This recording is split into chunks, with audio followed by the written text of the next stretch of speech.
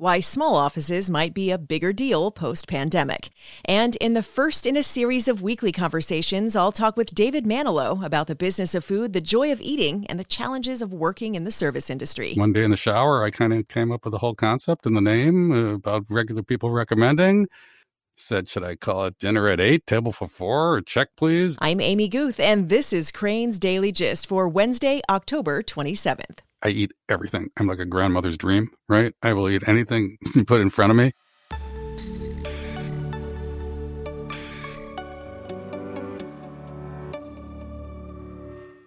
In these uncertain times, it's important to have people you trust by your side. When 11,000 local business owners needed a Paycheck Protection Program loan, they turned to their Wintrust banker to secure funding because that's a relationship they can count on.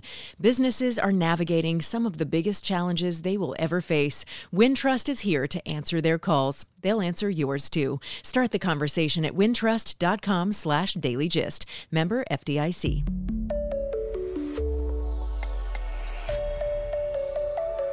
Okay, so we're going to do something a little bit new here. And once a week, I'll be talking with David Manilow about the business of food, the joy of eating, and the challenges of working in the service industry. So let's meet David, and this week talk about a particular focus of restaurant recommendations. David, welcome. So glad you're here. Thanks so much, Amy. I'm thrilled. So most people know you from your work producing Check Please, but if you could share a little more about your background. I'm a born and raised Chicago City kid, North Side, and I started in my, professional career producing sports locally, first for an old thing called Sports Vision, which was owned by the White Sox, Bulls, Chicago Sting Soccer, and the Blackhawks. And it's, if you kind of go in its whole history, I think it's now NBC Sports, local, whatever. And then I went out to work for Channel 7 Sports, and I worked for the great Tim Weigel for a long time. And that was awesome. Left that, worked in some news, started some companies, and then had the idea for a show about restaurants because I didn't understand why there wasn't a show about restaurants in this fabulous city. And one day in the shower, I kind of came up with the whole concept and the name about regular people recommending.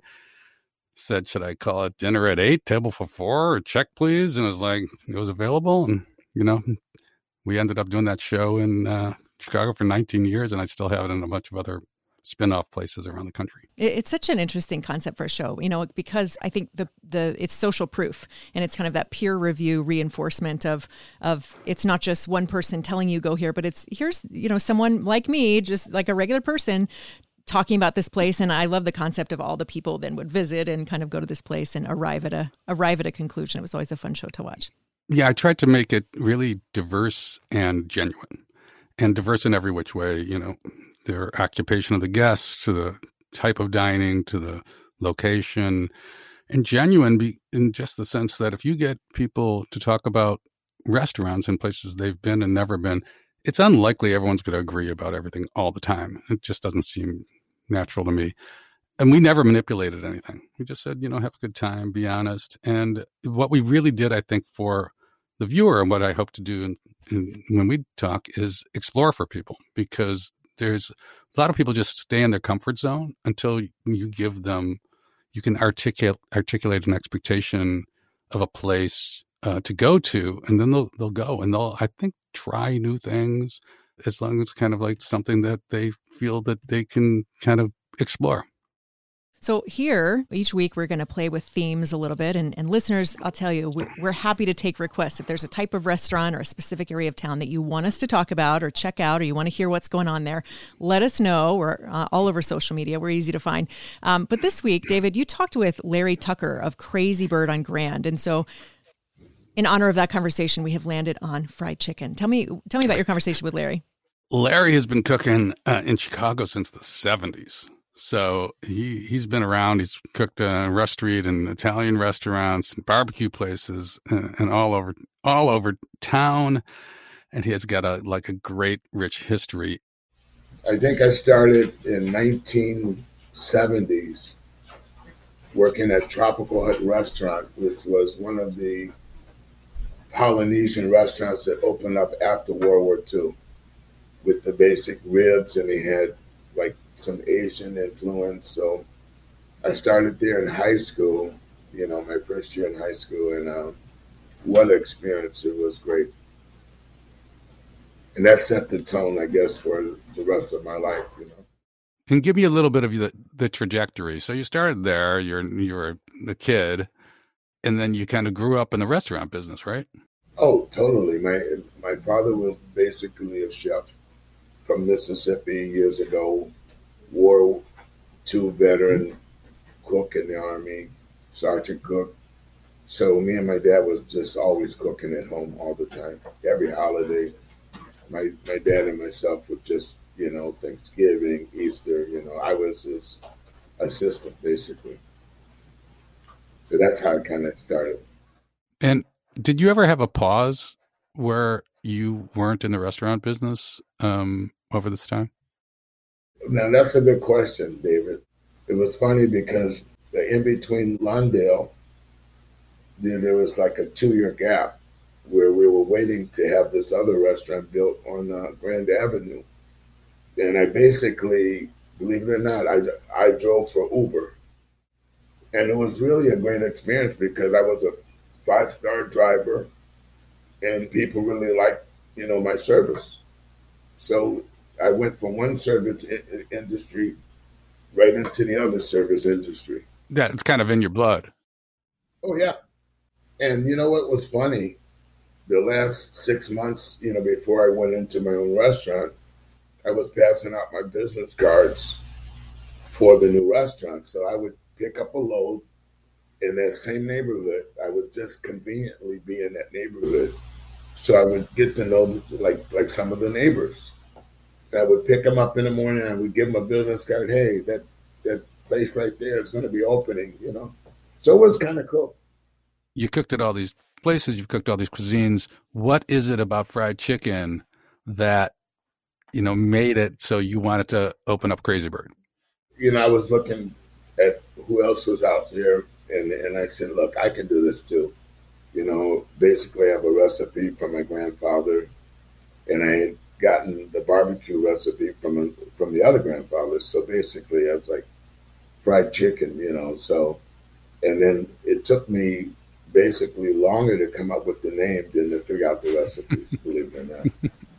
And I was looking at a news article that came out, you know, they listed like 10 fried chicken places, and I kept looking at that because I was looking at my sheet and I was like, you know, but I do have the word crazy on there, crazy good, and then I said, wait a minute, there it is, Crazy Bird. So I came up with the name Crazy Bird. And if it ain't crazy good, it's not Crazy Bird. And that's how we kind of played with it. He's a master at it. And I ate there and recently, and it was just fantastic. I did take out, but they also have seats. And, you know, he will talk about brining the chicken and making it work for you. Brining is a very simple process of adding moisture to poultry, like when you brine turkey for Thanksgiving. It's a basic solution. It can be the basic solution for brining, and I'll just say is salt and water and sugar equal parts, and then you brine your product in that, and then you take it out of the brine. You can rinse it and then dry it and then bread it. So in other words, you're adding juice and moisture into the product, you know.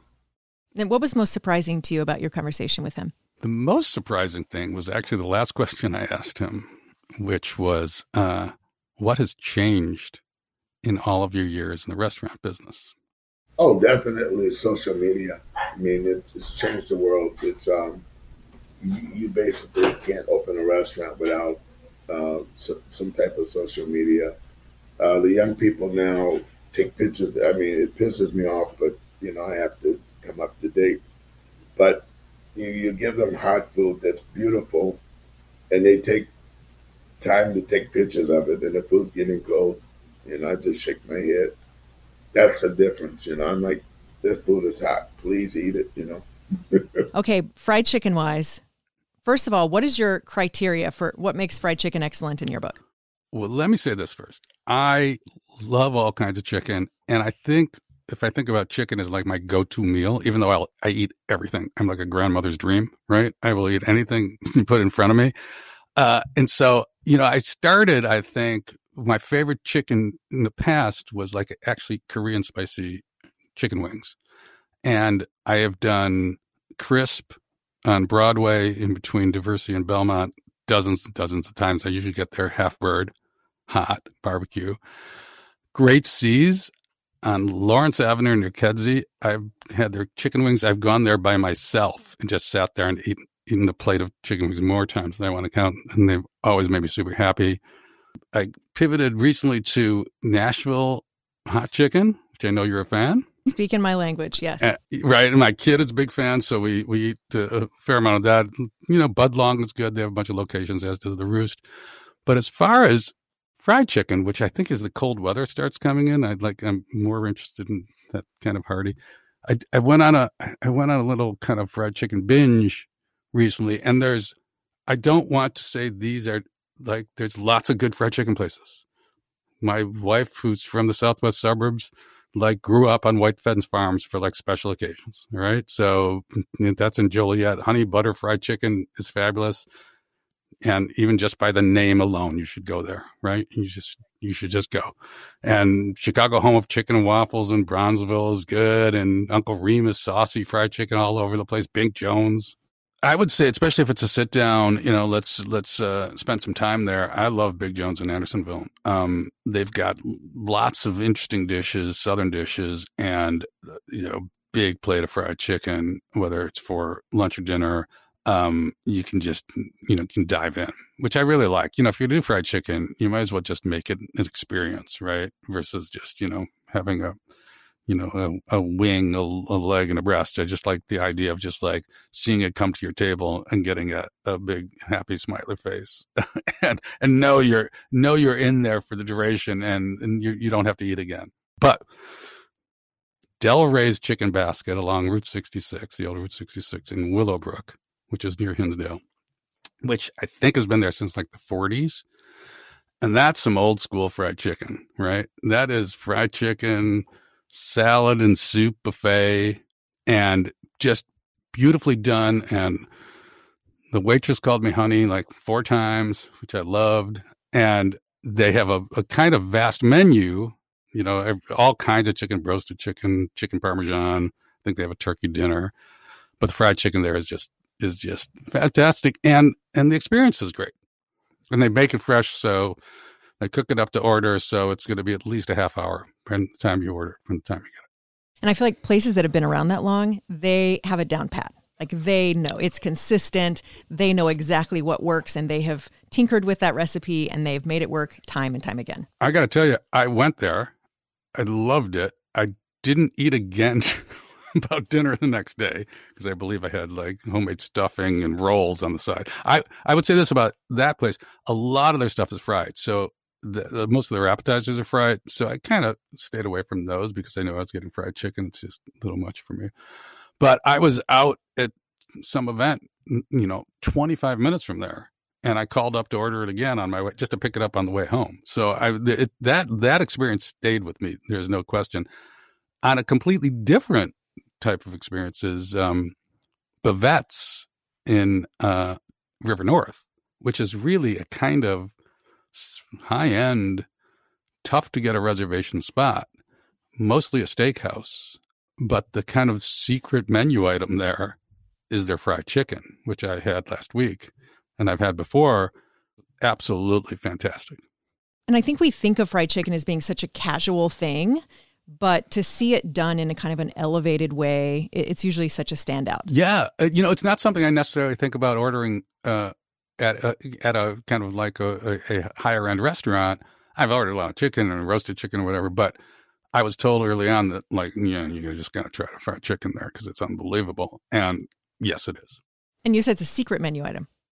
Well, I don't mean to say it's a secret menu. You have to, it's actually on. There's not a password you got to use, right? No, but the interesting thing about Bavette's, which I think they have stopped. I hope they only stopped during COVID. Is, do you know about the special way that you can bring a bottle of wine? No, tell me. Okay, so they've stopped during COVID, and I hope they bring it back. But if you bring a bottle of wine there, they don't charge you a corkage fee. Not during COVID time. And the waiter will open the bottle of wine and say, "Do you know how it works here?" And you say, "Yes," if you do. And then they pour a glass of that wine that you've brought, and they ask you which table that you would like to give that glass of wine to. And they take it to another table. So that is kind of their corkage fee. When I went there last week, they now charge a corkage fee. And I asked them, is this just for COVID? I hope. And they weren't sure. So. That's kind of a lovely spirit of how to do things. I thought so too. And I have been there on occasion, like with an old high school buddy of mine, where I've had a glass of wine show up at my table. And I was like, oh, that's kind of cool. And so it's fun because you're there. It's actually so warm and inclusive, and you have to look around the room. And I think they explain it when they give a glass to the person. So it's not like this dude in the corner just bought you a glass of wine. But it's a good argument for wearing something really brightly colored or really catchy when you go to Babette's, right? Like really, that's when you need to wear the fuchsia leopard top or whatever. So everyone, like all the eyes are on you for that. Big hair or something. You go to Babette's. All right. So once again, we're going to be doing this every week. So if you've got some requests of, hey, check out this neighborhood, I want to know what's happening there. Or if you have a restaurant you want to suggest, Cranes is all over social media. David and I are all over social media. You can find us, make your recommendation, or send in a question. We're here for all of it. All right. Well, thanks so much, David. Appreciate your time today. I so enjoyed it. Thanks, Amy. Coming up, the new Chicago school CEO will make notably more than his predecessor. We'll talk about that and more right after this.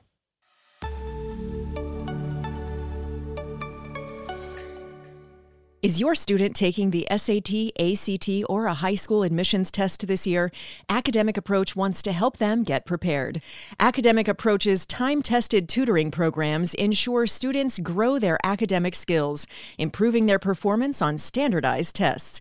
The work together begins with a consultation with an Academic Approach director who will meet with you and your student to discuss their unique needs. Then Academic Approach creates an effective, fully customized study plan that targets their goals and matches them with a tutor who will be by their side, guiding them through instruction and practice throughout their tutoring journey. Get in touch today to learn how Academic Approach can help your student transform into a confident, successful test taker. Learn more at academicapproach.com/dailygist. You're listening to Crane's Daily Gist with Amy Guth.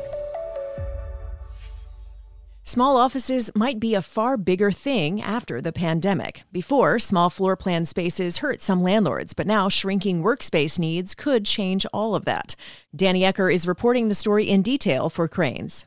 Before COVID, you would never see a developer go to the city and say, hey, you know that office building you approved for us already? We want your permission to redesign it to make the floors on each level 40% smaller.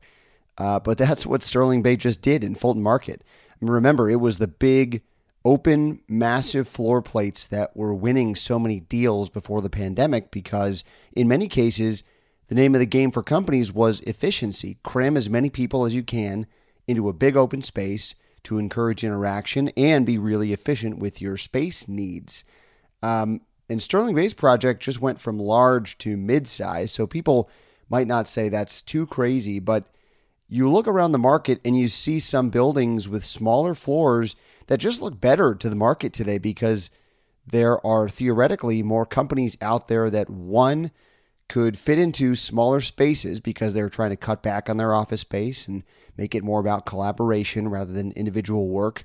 And two, companies that may say, I'd rather be in a building that is smaller and where I can be a bigger fish and have more of an identity in my building. That's going to be an interesting trend to watch over the next couple years as we see more tenants make decisions about their future workspace. Fitch Ratings Agency has revised its outlook on Chicago, lifting it from negative to stable to reflect what it described as, quote, the ongoing revenue recovery across the city and the significant infusion of federal fiscal aid, easing financial pressure on the city. But as ratings agencies often warn about Chicago, the city, quote, still faces considerable financial challenges, and the size of recent years' budget gaps illustrate its sensitivity to economic setbacks. Crane's government reporter A.D. Quigg has the story. Mayor Lori Lightfoot got some good news ahead of Wednesday's final budget vote. The ratings agency Fitch has revised its outlook on Chicago's debt from negative to stable. The change reflects how revenues have recovered since the pandemic and the big infusion of federal dollars to prop up the city's books. But there was a warning. The city faces considerable financial challenges, illustrated by the big budget gaps the city's seen in recent years, plus pension and debt service. The overall rating for the city is BBB-, which means the agency doesn't think the city will default on debt, but it's still a notch above junk. At this time last year, in the depths of the pandemic, the agency gave the city a negative outlook, citing the $1.2 billion budget gap and the city's proposal to use something called scoop and toss to extend city debts. But since then, the city's received close to $2 billion in federal aid that's helped avoid cost-cutting measures like layoffs or raiding its reserves. TransUnion has announced that it would sell its healthcare business for over $1.7 billion. Separately, the Chicago-based credit reporting company said it would buy digital security firm Sontiq for $638 million. TransUnion is selling the healthcare business to InThrive, which it calls a, quote, healthcare revenue cycle management software as a service platform. InThrive is backed by Clearlake Capital Group. And the deals come just weeks after TransUnion said it would buy Neustar, a data analytics company that specializes in digital identity verification. Chalkbeat Chicago reported that Chicago Public Schools will pay its new CEO, Pedro Martinez, $340,000, a notable pay increase from the $300,000 salary that his predecessor, Janice Jackson, received in the last 6 months that she was in the role. The contract extends through June of 2026, but there were no other details in an abbreviated version posted publicly on Monday ahead of a Wednesday school board meeting where the board will officially vote to appoint Martinez, who earned $315,000 annually in his previous role as superintendent of San Antonio Independent School District. However, Chalkbeat Chicago notes that Martinez's salary is comparable to that of CEOs in the country's 10 largest school districts. The highest-paid CEO on that list is Alberto Carvalho, the head of Miami-Dade County Public Schools, who earns more than $374,000 a year in base salary, running the nation's fourth-largest school district. Misha Porter, who oversees the largest school district in the country, New York City, earns $363,000 a year in base salary. The median salary on the list of the 10 largest school districts is around $350,000. By comparison, Jackson's pay increase last December raised her salary from $260,000 to $300,000. You can find more reporting on this story and many others at chicagobusiness.com.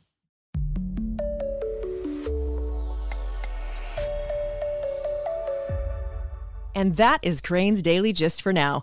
Check in on our continuous news feed at chicagobusiness.com. Thanks so much to my guest today, David Manilow. And be sure to follow all of our conversations on Apple Podcasts, Spotify, or wherever you get audio on demand. And remember to rate and review Crain's Daily Gist because that's the best way for others to discover our episodes. You'll also find hashtag Crain's Daily Gist on Twitter, Facebook, and on LinkedIn. Our show is produced by Todd Manley at Earsight Studios. I'm Amy Guth. Thanks so much for listening, and I'll meet you right back here next time.